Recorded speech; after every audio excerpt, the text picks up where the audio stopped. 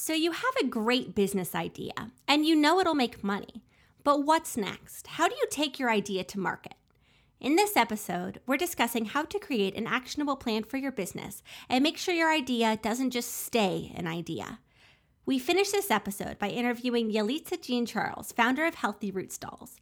Yelitsa took the toy market by storm when she started a company that creates dolls and storybooks that empower young girls and represent the beauty of diversity. Grab a mug and listen in. Welcome to Commerce Tea, a podcast to help you succeed on Shopify. I'm Rian. And I'm Kelly. Grab a mug and join us as we talk about all things commerce.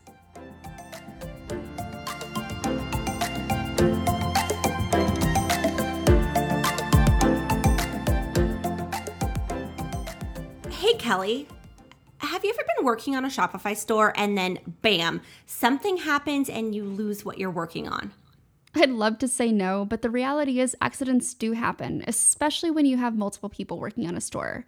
Apps that automatically add code to your theme may cause an issue, or a team member may delete product images by mistake. Doesn't Shopify back your store up automatically? It's a common misconception, but no. And that's where the Shopify app Rewind comes in. What's that?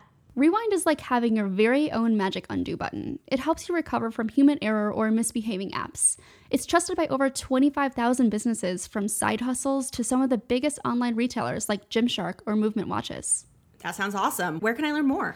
Head to rewind.io/commercetea to learn more about Rewind backups. You'll get your first month free when signing up on that page. Again, that's rewind.io/commercetea. Hey, Rian. Yes. I have an idea. What's that? Let's talk about building a business plan. I love business plans. It sounds like the great morning activity, right? I think so. I feel like every morning we should wake up and just make a business plan for something. We're really fun at parties. This is why everyone wants to talk to me. They're like, oh yeah, Rian. And I'm like, oh, let's talk about your vision statement and how we can activate your idea. And then they're like, I'm going to get a drink. And then they walk away. I'm speechless. It's funny because it's true. It's funny because it's true. I love ideas, and I think ideas are really great, but oftentimes ideas just stay ideas. I've met so many people, and they talk about their great idea, and I'm like, cool, well, what are you going to do about it? And then they're like, well, and it kind of like fades into oblivion, and they don't know. Especially because it could be like overwhelming to know what to do next, or just the thought of having to do literally anything to actually make it happen.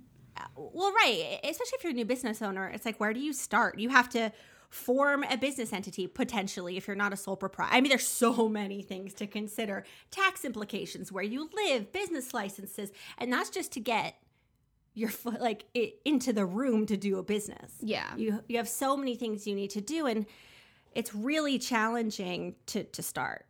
But despite all that, even though writing a business plan does not seem like the most glamorous thing, it's so incredibly helpful, because it now becomes your guide for how you're going to be operating your business, how you're going to be talking about your business. If you're going to be pitching to investors, you know exactly the things that you need to be saying because everything's there in your business plan.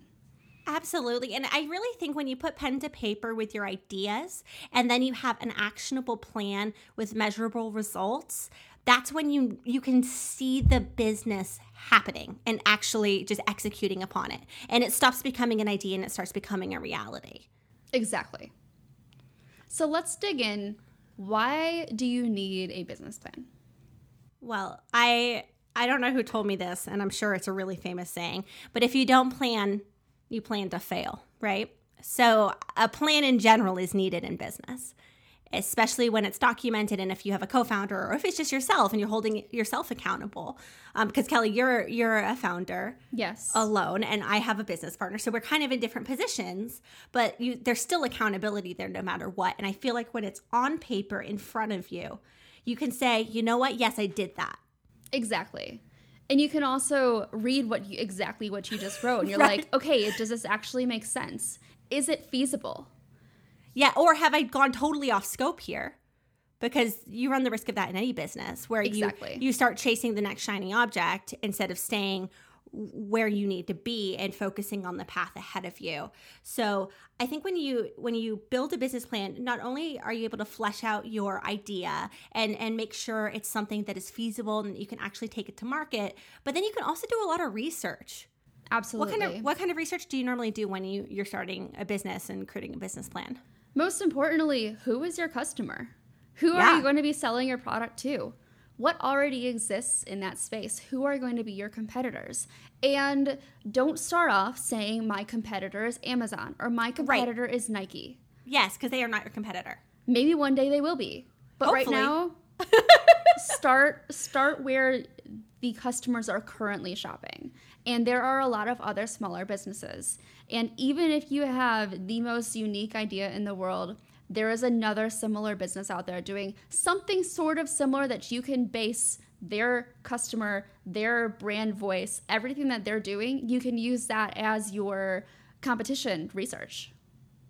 Absolutely. And I think it's pivotal as well in your business plan and when you're doing this research is to say, what makes me different than my competitors that I can leverage later on? The unique selling proposition. Yes. What is your unique selling proposition? And believing in that and continuing to believe in that as you move forward in the business. That was something in my previous life when I was a business banker we spoke about a lot, either with my clients who I would help apply for SBA loans, because most SBA loans you actually need a business plan to apply for, or just in general, if we were thinking about ways they could grow their business, we would often pontificate upon what makes them different. Why them? Is it their customer service? Because I'm willing to pay more money if I get better customer service. Absolutely. And most people are. So that's when you start getting into the nitty gritty. But when you're building your business plan, you have the opportunity then to say, oh, I might have the exact same product as this next person, but you know what? My customer success is going to be through the roof compared to theirs. So people will choose me. Exactly. So Rian. Yes. There are a lot of parts that go into a business plan. And since you are our resident party goer who discusses business plans at parties, what is the anatomy of a business plan? Well, first you have your executive summary, which ironically is something that normally comes first, but maybe should be written at the end. It's sort of like the TLDR of the rest of the document. And you can think about it as like an elevator pitch or just something that identifies your business and your unique value prop. Yeah. Think about when you're going through and you're hiring somebody, you're looking through a bunch of resumes, a bunch of cover letters. You want the quick overview. Who is this person? Why do they stand out? Why should I hire them? That's your executive summary. It is, what is my business? What is my unique selling proposition? What are my goals here? Who's my competition? All of that stuff, but in like a one-page summary. Absolutely. And it shouldn't be more than one page. And that's pretty key to note. And then if you are trying to raise money off of this, you also want to ask, that's where you put the ask. Like, I'm asking for $100,000 to do Y. And then you also talk about your team in the executive summary. I think that's less important if you're not raising capital. But if you are trying to raise capital, you have to have those things in. Otherwise, no one's going to look past the first page. Talking about your team is actually a really good segue to the second part, which is the company overview. Right. And I think one thing that's so cool about company overviews is every company is structured totally differently. And that's important to outline because some companies have really flat structures, right? Where no one really reports to anybody. That's very tech. Where no one really reports to everybody and it's kind of nebulous. And that's really normal in tech. But then in more traditional sectors, that is not normal at all. It's actually like if you were to take that into a bank, for instance, people would just wander around all day being wondering who they're supposed to report to. and so a company overview is really critical in delineating what you're selling, what your industry is, what your business's mission, vision, and values are, and then how your company is structured. I also think go it's into the history of the company as well. You know, if it's a brand new company, you might not have history. So talk about how you came up with this idea. What sparked this interest in the first place? And especially if you are trying to go for lending here, and I cannot give financial advice. However, That's my legal disclosure to you all. But however, if you say your background information and really explain why you have relevant competencies in this vertical, you're more likely to get that SBA loan or get that business loan. Banks especially are less likely to give you money if they're like, well, you want to run an ice cream shop and you've never worked in any kind of retail or service or food. Why do you want to run an ice cream shop? You know, they're like, why? Whereas if you're like, oh, well, I worked 10 years in retail and did this, and now I'm going here. Oh, that makes sense. That seems logical. Exactly. I think it's also really important to talk about business objectives. Do you include both short-term and long-term business objectives in your company overview? Absolutely. I think both are important because long-term objectives, they can honestly change over time. And by providing yourself with smaller goals and smaller objectives, especially when you're just getting started, you can shape that business plan as you reach, the first goal or the second goal, or you realize that you go straight into, you're a quarter, 3 months into your business, and suddenly you realize that who you thought your target audience is actually somebody totally different. So you need to pivot a little bit. So that's why I think it's important to include both your short and long-term goals. 100%. And it's also important to lay out your team and the key players on your team, as well as their salaries. And especially the salaries. And I get it. It's tough coming up with those salaries up front, especially when you don't have the money to hire them, or you're just not ready to hire them because you're still forming this idea. But these are the types of things that need to be included, because when you're you're trying to build out your operational budget, you need to know how much you're going to be spending on people. Right. Like if you're, for instance, want to hire a COO and you're like, I want to spend $50,000 on a COO, like that's not going to happen. And it's important to set realistic expectations as to your salaries and who you want to develop in your leadership hierarchy. For sure. So the next part is the market analysis. And to me, this is kind of my favorite part, because I love a good like a competitive analysis and seeing who else is out there. Yeah. You get to create like the brand story, the customer story. Who is your ideal customer? What are they like? I mean, you get to get super creative and like you get super deep into the research in this part. Everyone knows I like data. So market analysis to me is always super fun, and digging deep, even by using something like Wikipedia. But there's also tools like Manta that you can really dig deep into that field, and you can look at competitors across your space and where you want to be. And when you take the time to do that, you're not going to have as many surprises down the road. Exactly. You're not going to say, oh, whoa, I never even thought of that, because you have thought of it, because someone has already done a SWOT on your market, which is strengths, weaknesses, opportunities, and threats. I forgot. I was So you talk about business plans at parties. I talk about SWOT analyses at parties. But we're so much fun. I'll never forget the time when Daniel and I were at a co-working space, and I was doing my offsite business plan for 2020. Haha, what a time to plan a year, and this is how it's turned out. But I obviously created a SWOT analysis in there because I love SWOT analyses. And I showed Daniel the whole business plan afterwards, the strategic plan for 2020. And he was like, Kelly, don't be offended by this question, but how do you know what a SWOT analysis is? I mean, first of all, Silicon Valley. I'm just kidding. I learned it somewhere in banking. But they do talk about SWOT analysis in the HBO show. Oh, Silicon I didn't know Valley. That. I learned because I have a degree in public health, and when you're doing community planning and program planning, you are absolutely conducting a SWOT analysis. Like 100% of the time, right? Exactly. Every program has a SWOT analysis. So while we're talking about acronyms, I also want to talk about goals and how they should be SMART, which is specific, measurable, attainable, realistic, and timely. And the reason I say that is because, much like ideas, goals are a great thing to have, but only when you can either achieve it in the sense of a goal or do it in the sense of an idea. And so when you set SMART goals, you are more likely to achieve them and not just set some wild goal that is like, 10 years out, and then, what are the measurables? And then it becomes overwhelming. And it's really easy to get overwhelmed as an entrepreneur. I know I get overwhelmed as an entrepreneur, and I'm not in the genesis stage still of my company. So especially when you're starting out, doing a SWOT and also setting smart goals for yourself is critical. So I think a really interesting one to talk about here also is your customer segmentation, your target audience. Yes. You have to get hyper specific about who your target audience is. And I'll give you an example. I know of a boutique that's based in a college town. So the average age in that college town is late teens to early 20s. It's a pretty large university. I'm talking about the University of Georgia. Really rare there.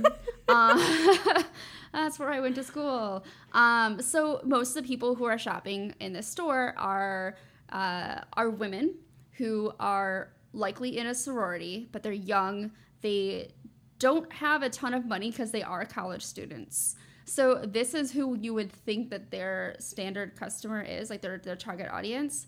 It turns out that even though they have that brick and mortar location where the college students are shopping, they also have this online store. And their most popular target audience, their most popular customer is women in their 40s and 50s who live in Texas. That is bizarre, but I love it. Exactly. Because it's totally unexpected. Yeah. So these are going to be people who likely have a little bit more money because they aren't poor college students like I was at that time.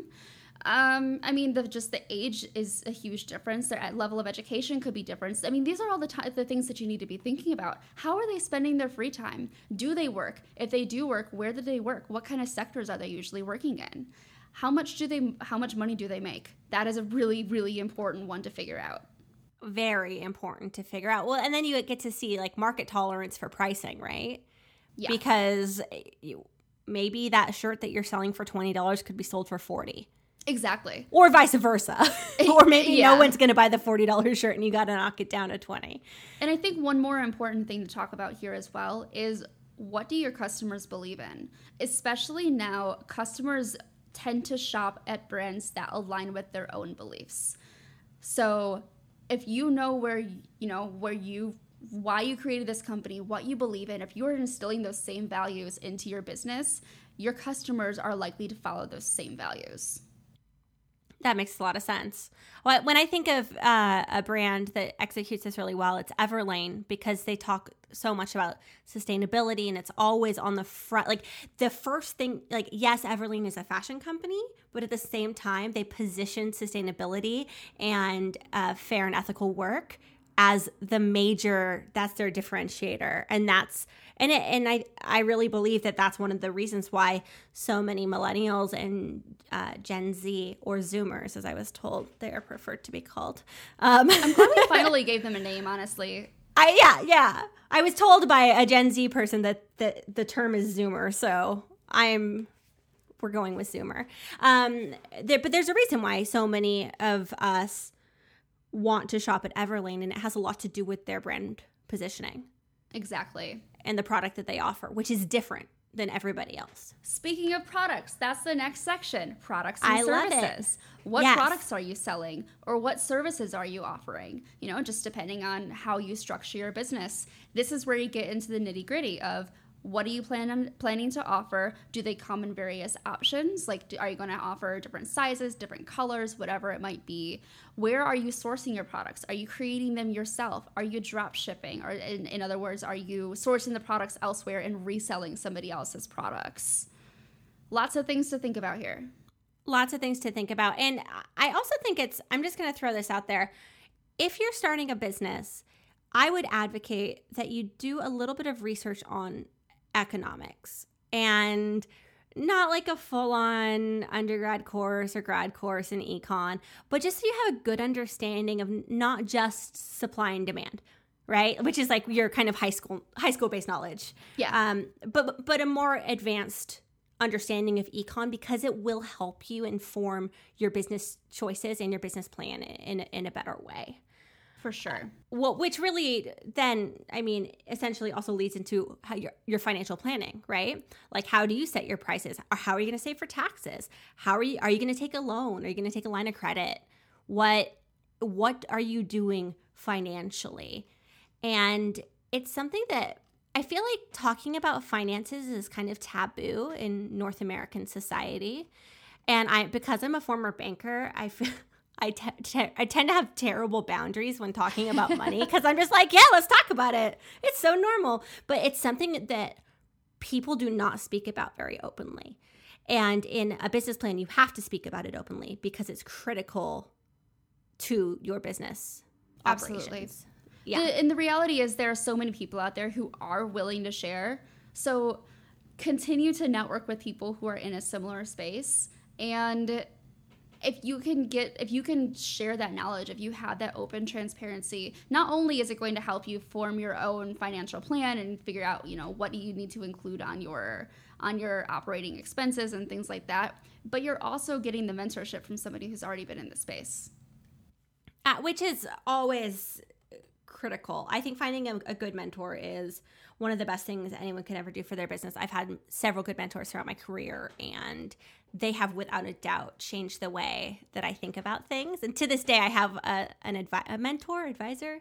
He's my uncle, but that's fine because he's been in tech for a really long time. And I literally call him. I'll be like, I have this idea. And I'll tell him, and he'll normally just tell me it's terrible. but sometimes you need someone like that in your life where you're like, no, stay on track. Or no, it's really great because Rhiann's my mentor, and I will do that with her. And I always know when I have a bad idea because she doesn't flat out say it. She just says, let's massage that a little bit. I'm big on let's massage that. We should workshop that a little bit. Yep. And then maybe we just, massage it right off the table. Just massage it right off the table. So one last point on the financials. There are 3 things that you definitely want to include in there. And again, this is going to be more for people who are not starting a business from scratch, but you are updating your business plan if you already have one. That's going to be your income statements, your balance sheet, and your cash flow statements. Talk to your CPA to get this information. Yes. Also, you could be like me and try to DIY it. Yeah, I tried to DIY our accounting for the first many years of business. And I'm going to say I'm a competent bookkeeper, sort of. But once we got a full-time CPA, I was like, oh, I should have done this a really long time ago. Oh, I love my CPA. It's worth it. She's wonderful. I love my CPA too. They save you so much money. They really do. But you have to wrap your mind around that. Exactly. You're like, oh, it costs a lot, but I'm getting a lot back. Yeah. And then, of course, you also have to have a marketing plan in your business plan. How are you going to market to your customers? Where are they? Yeah, where are they? Well, where are my customers? But that's something that we always talk about. Like when I talk about SEO stuff, it's like when you build a store on Shopify, it's like building a store in the middle of the United States with no roads to it, right? Mm-hmm. And you have to create the roads to get there. And that is your job as the owner, the founder, the marketer, whatever your role is to create the path there. And whether that's through paid ads or through SEO or a combination of many, many different things, you have to keep that in mind. It's not a if you open it, they will come situation.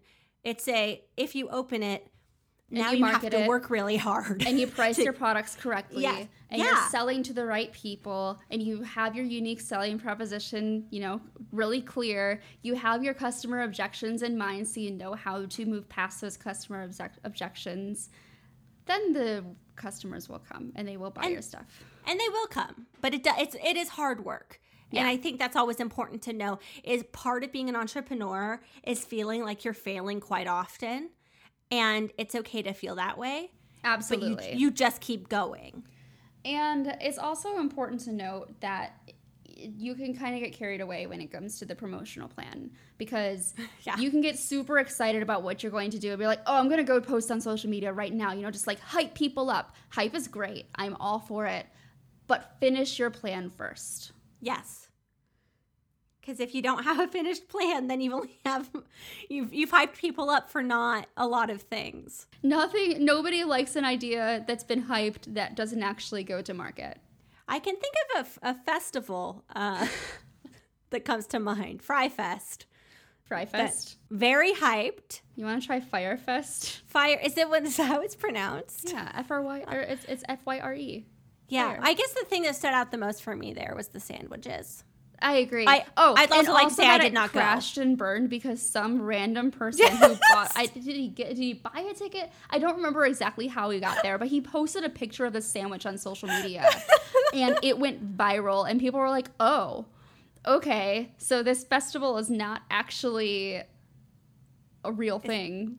No, and for all of you who want to learn more about that, I believe there's a documentary. There are multiple documents. Multiple one on Netflix documentaries. And there's one on Hulu. Fire about how Festival, everything went wrong. You have to watch it. Yeah, but that's a great example of a marketing plan with, I wouldn't even say half-baked. That was like 1/16 baked marketing plan. That bread wasn't even toasted. That bread was not toasted. It's just a sad sandwich. So 4 final things just to keep in mind when Yes. you are putting together your business plan. First of all, know your audience. Going back to the same example of that store in the hometown of the University of Georgia, their audience ended up being somebody completely different. And this is why you need to be very mindful of not who you think your audience might be, but who your audience is actually going to end up being. 100%. Second, take your time. This is not something you want to rush. This is not something I excel in. No, it is not. I'm so impatient. Listen to Kelly, though, not me, for this. Again, you can get really excited. You're going through these things. You're like, oh, I'm going to do this right now. I want to do this right now. I get it. The more details you have in this business plan, the better off you're going to be in the long run. Which is funny that I say the more details, because you also need to be concise. If you put together an 80-page business plan, you're going to be like, oh, yeah, look at this business plan, and then you're never going to read it again. Could you imagine being an investor getting an 80-page business? I'd be like, cool, this is cute. Like, I don't want to read this whole thing. And trash can. Yeah. And what's the last thing to keep in mind? Yeah, the last one is to be consistent with your tone and style. This goes for pretty much everything you do in terms of, how you're marketing to your audience, how you're copywriting on your website. But that tone and style starts in your business plan, and that is something you should absolutely be defining inside the business plan so you know exactly how you're going to be talking to your customers. This is great. I hope that y'all were able to find some benefit from us speaking about business plans. I know it was really overwhelming. There was a ton of stuff in here. I hope it was fun. I had fun. I hope so. Because we're the ones who are recording this podcast. That's true. So we are now going to introduce our guest for this week's podcast, Yelista Jean-Charles. She's the founder of Healthy Roots Dolls. Her story is incredibly inspiring on how she built up this business, and she defied the odds of what other people were saying, like, oh, nobody's going to buy our product and so on. I'm not going to tell her entire story here because you really need to listen to this interview.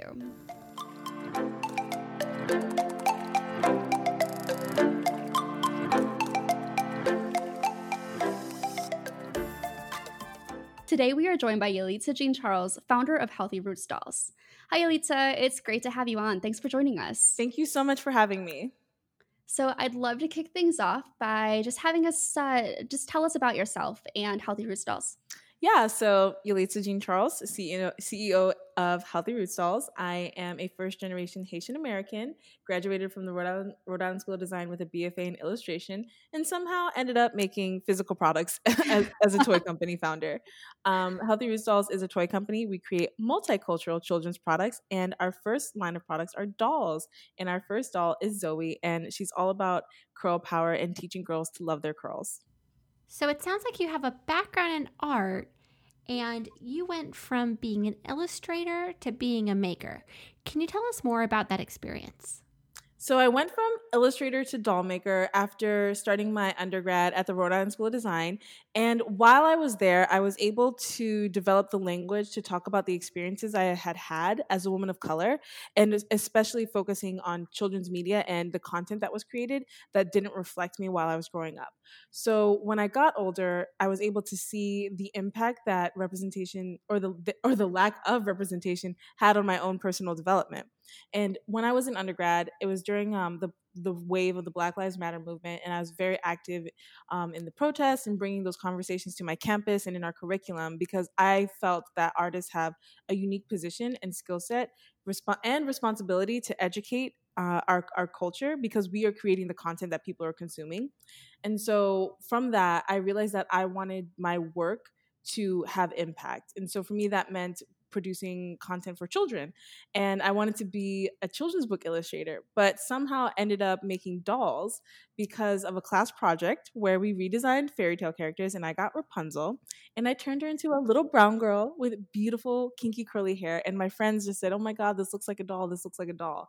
So from there, went to Facebook and didn't realize I was validating like the problem in the marketplace and having conversations with other women and realizing we never had dolls that looked like us and had hair like us. And why is that? So I did research, learned that toys influence how kids think, act, and see themselves, and ultimately decided that this would be the solution to this problem. I love that. I have two questions for you. Yes. The first one is, how long have you been selling online? And the second one is, how did you navigate learning to sell online? Yeah, so Healthy Roots Dolls started from a Kickstarter campaign. And that was because of how active I was on social media.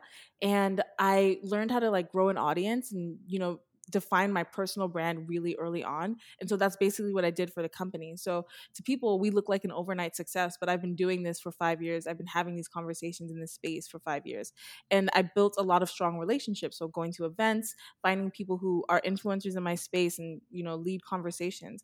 But most importantly, I participated in accelerator programs that gave me the skill sets to build a company, especially in regards to digital marketing and e-commerce. So one in particular was the Startup Stampede from the American Underground in Durham, North Carolina, where they literally gave us like step by step, like this is how you build ads, this is how you define audiences, this is how you test things, like, and they gave us a budget of like $800 to do it. And so I got to play with money to try to make money for a little bit. And I've just been doing it for 2 years and it's working so far. That's like, I want to do that program because despite running an agency, I know nothing about creating and selling when it comes to ads. It's interesting. I've watched Facebook change over the years, and I don't technically consider myself an expert, but whenever I talk to mentors and our investors are about our results, they're like, "This is good. You need to focus on doing your digital marketing." I'm like, "Okay, cool." What was your experience like raising funds to develop, grow, and scale your business? It was hard. I actually wrote a Medium article about how in order to raise the capital and build my company, I had to mind my damn business. And literally, I just, kept my head down because what happened was I was in the Mass Challenge Accelerator program in 2015. And people didn't take me seriously. I was young. My team was all Black women. We were selling a product that they considered only for Black people rather than recognizing that all children can learn and play with different types of dolls and products in general. Another conversation for another day. That's painful. But, that just adds fuel to my fire. And so from those conversations, I realized how challenging it was going to be for me as a female founder, as a founder of color, given the fact that less than 1% of Black founders raise capital. So I decided to do a Kickstarter campaign. And after that, my first investor was Arlen Hamilton after I connected with her through her Medium post around the same time as my Kickstarter campaign and just kept in touch. And then from there, that's where the challenge began. And so I took the capital I got from Arlen in a grant and just kept my head down and did the American Underground Startup Stampede program where I learned how to do digital marketing and did our own sales. And then I did pitch competitions. So I realized that, okay, if you guys in this space are not considering me investable, I'm just going to go get capital from somewhere else and make it happen. And so I went to, I ended up at Essence Fest and did the first New Voices Fund pitch competition where they were looking to invest in female founders and founders of color and got $25,000 there. Did another accelerator program, got a $25,000 grant, got an investor. Then in 2019, did an accelerator program for Backstage, got 100, and then while in Detroit did demo day and got $125,000 in grants from winning first place and People's Choice. So, when you do the work, the opportunities come. I've always wondered, because I've never actually pitched myself, do you find pitching stressful? Does it get easier? What's your take on that? They are stressful, but for me, it changed when I learned to enter spaces where people were looking for me. So, looking up who's judging, what type of people are attending, and going there, because in college, I would go to these pitch competitions and it would be other college students trying to cure cancer. I'm like, all right, I'm obviously not going to get this one. Where are my people, the e-commerce, the physical product people? So you're up against people who are trying to cure cancer. You're you're trying to sell this innovative product, first to market product. How was that whole experience? It's hard as hell. It's really hard, especially when you're like, I often regret not staying in industrial design in my sophomore year. I was in it for 1 week, but they have this at my university. They have this challenge where you're supposed to make 100 forms out of like sheets of metal, and I was like, "Can I make like animals and flowers?" And they were like, "No." I was like, "Ugh, this is not the major for me." So it was challenging, and in order for me to overcome the obstacles of not being technically savvy of the space and experience and being new, I had to find people who were not direct competitors but like in that space and willing and open to mentoring and advising me through it. So RISD like basically funnels people to Hasbro, and that was one of the first conversations I had is with somebody who worked in product development at Hasbro, and they gave me some tips and introduced me to some other people. And I actually used Makers Row, I think it's called, which is like this online database of like manufacturers to find our first manufacturer. And the manufacturer that we use now was actually an introduction from someone in my Venture for America class who introduced me to the director of entrepreneurship at Duke University while I was attending the Startup Stampede Accelerator, who then introduced me to a woman who has founded a very big toy company but wasn't in competition with me, who introduced me to someone who sourced a factory for me. So relationships really matter. And that's how we were able to find the factory to produce our product. And in terms of design, I had already had experience, as a creative person work. So I took the initial prototype from sketch to sculpting it by hand, and my network is full of creatives. So I was able to find a 3D modeler to take the prototype and make it a finished product. And then hiring a COO to help me work with the factory. And this is a person who has years of experience in the space, and I attribute her to much of Healthy Roots Doll's success. But yeah, that was basically my experience going from prototype to production, is using our relationships to find the right people with the right skills to fill the gaps in what I didn't know. That's impressive, especially some of these things like finding somebody who can do 3D modeling. Like that's to me, like a pretty obscure skill to have. So it's really great that you were able to find somebody who actually does that, who's already in your network. Well, yeah, I honestly attribute everything to social media, like me not being afraid to ask for help and just putting things out there and being very clear about what I'm looking for. Speaking of social media, yes, you recently had a tweet go viral, and I imagine it's brought a lot of interest to Healthy Roots Dolls and the product and wanting to buy one, but are you currently sold out? Yes, we are sold out, and we talked about this a little bit, but it's funny because we literally sold out like 3 days before we went viral. And I was like, dang, if this could have happened like a month ago, that would have been cool. I could have saved some of my marketing budget. Like, all right. So speaking of, you have all these new incoming visits coming in. Are you doing anything to be able to market to them once you are back in stock? Yeah. So obviously, like any business that knows what they're doing, we have a pop-up on our site so you can sign up for our mailing list. I actually had been talking to a PR agency, and they recommended, because I was debating even doing pre-orders, to be perfectly honest, because pre-orders is not my favorite thing. I don't like people waiting for product, and you get all those emails, but it creates an opportunity to further communicate your brand and your value props to customers who have onboarded to like waiting for the product. And so I had literally changed it like the night before we went viral, like changed the copy and installed the buttons with the team and make sure everything was running right. And it was because of a PR agency recommending, well, instead of just doing, the wait list, give them the option to pre-order if they want to. And I was like, you know what? Yes, let's just do both and see what happens. Yeah. So yeah, we have, our Klaviyo, we have our funnels. We are doing our digital marketing. We're coming up with some new ad campaigns and riding the wave of our viral content and communicating with our new audience. So you're speaking about going viral. How did that happen, and how are you handling being sold out right now? It's pretty interesting getting the number of pre-orders that equals what you would do in like a month, in a couple days. So I'm like, all right, I can rock with this. All right. Well, first of all, congratulations so much on selling out, and thank you for sharing how you handled your pre-orders. As someone who does SEO, I've seen so many people when they sell out, they just turn off their website or their product, and they're like, nope, and then it becomes a 404, which is, as we all know, not great for SEO. So the way you've done your pre-orders is awesome, and I in fact have a pre-order in for Zoe as we speak.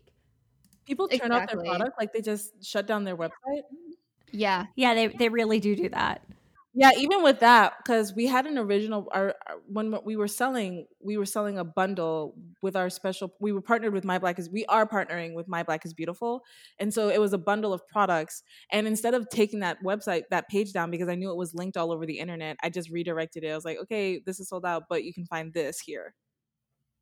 See, that's the way to do it. Thank you. Yeah, and especially doing both, not only the pre-order, but also the waitlist for people who don't want to pre-order yet or don't, want to save up for it or, whatever it might be. Providing both of those options is honestly like the best case scenario right here if you are actively sold out. Yeah, I'm learning that, and we're excited. It's really crazy because we have like several thousands, maybe tens of thousands. I don't know. I haven't really looked at the numbers too hard yet, but it's a whole new audience to engage. And it's like, I can't wait to see what user-generated content we get from this. Oh, totally. You are going to have so many fun pictures to use across all of your marketing. I'm excited to see this. Like, we're going to probably have to have you come back later to discuss like what has happened since then. So here are all the ads we made, and here are the hair tutorials we did. Yes, exactly. So you mentioned Klaviyo. Other than Klaviyo, which I'm a huge fan of, and I could talk about it literally all day, what other apps and services can you do or can you not do without by running your business? So Klaviyo is super important. We actually, let me pull it up because we use this website. My friend Leanne, he works at another startup, and they have so many different, he's always the guy that I talk to when I'm considering new apps. He told me about Inquirer post so that I could see where people were coming from. Like, what brought you here? We also use Gorgeous to handle all of our tickets for our customer service team. I love Looks. I love Looks a lot. Yeah. Because it helps us get, new user-generated content and show, like, I don't think our website would be what it is and, like, people would purchase the way that they are without seeing all of those reviews, like the hundreds of reviews from people with the photo. Because oddly enough, I don't know why, but there's just something about the internet in general where people will message our team and be like, is this a scam? Is this a real website? I'm like, these are actual people. Like, what do you mean? Like, I am a real human. Yes, like people are answering these. Privy is something that we plan on using when our website is back the way that it's supposed to be. It's great for capturing emails and like, giving rewards and things like that. And then I think I said Smile rewards, but yeah, I'm always looking at new things. I know that I think it's Bold. They have a bunch of apps that we plan on using in the future as well. Yeah. Bold is great for upsells, for customizations. If you want to like do your build your own kind of set, especially like customizing like the Zoe doll, for example, that Bold options that's the Bold builder. They have so many apps. I don't know what they're all named anymore because they also change occasionally. But yes, long story to say, yes, Bold has a lot of apps. Definitely worth checking out. So all of those apps are some of my absolute favorites. I'm a really big fan of Gorgeous and Privy especially as well. So in learning everything that you've been through here, what are some of the lessons you learned along the way in getting Healthy Roots dolls up and running and all of the attention it's gotten and so on? So I think the biggest lesson that I've learned, and it's something that I tell a lot of my peers and like people who reach out to me looking for, advice, is you just have to do things. You just have to do it. Because like if I had hesitated about switching my website over to pre-orders, we would not have, the increase in sales that we have. We wouldn't have had the new lead gen that we have. And so for me, I spent so much time hesitating and like thinking about things rather than actually trying it. The best way for you to know if something works is to see if it works. Mm-hmm. Absolutely. I think that trial and error is really key. And I think not being afraid of failure, especially. I think doing my own ads has definitely pushed me. Like, I don't hesitate to try a new ad campaign now because I'm like, I just want to see whether or not people respond to this, whether this converts. Like, let me create this graphic and slap it here and let me do this video, because if it doesn't work, I'll just turn it off. That's it. Yeah, it's perfect. Some things some things won't work. That's just the nature of business. I've started new services and killed them just because I realized that it's a waste of my time. Exactly. That's how it goes. So one final question is, what advice do you have for an entrepreneur who has this idea, who's never taken it to market before? What would you recommend be like the first 3 steps that they take? Okay, this is funny because I've had this question where it's like the 3 steps, and these were the 3 steps I did, and it was from my friend Sophia while we were in college, and this is the motivation for. It's not the motivation, but what I use to guide me through Healthy Root Stalls is step 1, figure out what you want to do. Step 2, figure out how to do it, and then step 3, do it. And I love it. It sounds simple, but it is so hard for people to determine whether or not they know, like, just sit down with themselves and be honest about what do I know and what do I need to learn and how can I learn it and who can I ask? For sure. I absolutely love that. So where can we find you on the internet? So you can find me on Twitter at the Yelitsa. Please try to spell it as correctly as you can. And on all other platforms, I am at Black Girl versus the World. And if you're looking for Zoe, you can find her at healthyrootstalls.com. So every week we like to close out our episodes by shouting out a store we like or folks we want to bring attention to online. So Rian, what is your shout out this week? So my store of the week is actually a bookstore, but primarily it's one book, and that is Kamala and Maya's Big Idea on phenomenalgirl.com. And I love it because it is about 2 young girls who are sisters, and they're working together to create a change in their community, and it looks so beautifully designed, and I really can't wait to add this to my children's book collection, which I always like to keep at home for when I have small visitors, my young friends, when they come over and we do some reading time. Awesome. Yelitsa, what is your shout out? My shout out is not necessarily to a business, but to a boss. It's Arlen Hamilton, our first investor. If you haven't gotten her book, it's about damn time. It's about damn time you get it. I am currently reading it right now. So my shout out this week is a company called Library & Company. My husband is super into making cocktails right now and has been getting super creative with the cocktail game. And they make syrups of all different types. Like, I think we just bought a passion fruit syrup and we bought grenadine. And I don't know, there are a bunch of them on there that I really want to buy. But we tried a drink with the passion fruit syrup last night and it was really, really good. So highly recommend. It's libraryandcompany.com. Yelitsa, thank you so much for joining us and for sharing your story. I cannot wait to see all of the amazing things that Healthy Roots Dolls are going to do and you're going to do. You're just phenomenal, and I really appreciate your time and you coming on the show, and we hope to have you back one day. Thank you so much for having me. It's been an absolute pleasure sharing my story about starting Healthy Root Stalls, and hopefully it educates and shares and inspires some other entrepreneurs to pursue their dreams. I have no doubt that it will, and I'm really looking forward to having you back on later to basically recap everything that's happened like right now, because this is some really exciting time for you. Oh, I'm excited to share the content that we're going to be getting from customers, so I will definitely have to come back. Wonderful. Thank you so much. Thanks. Thanks for tuning in, and thanks again to our sponsors for supporting this episode. You can subscribe to Commerce Tea on your favorite podcasting service. We post new episodes every Tuesday, so grab your mug and join us. See you next week.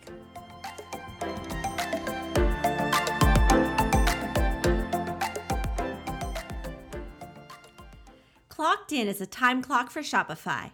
With Clocked In, your team members can easily clock in and out of their shifts from anywhere. You can manage your team's hours as they work remotely with an intuitive interface that can be used from desktop, tablet, or mobile. Check it out at clockedin.io or in the Shopify App Store.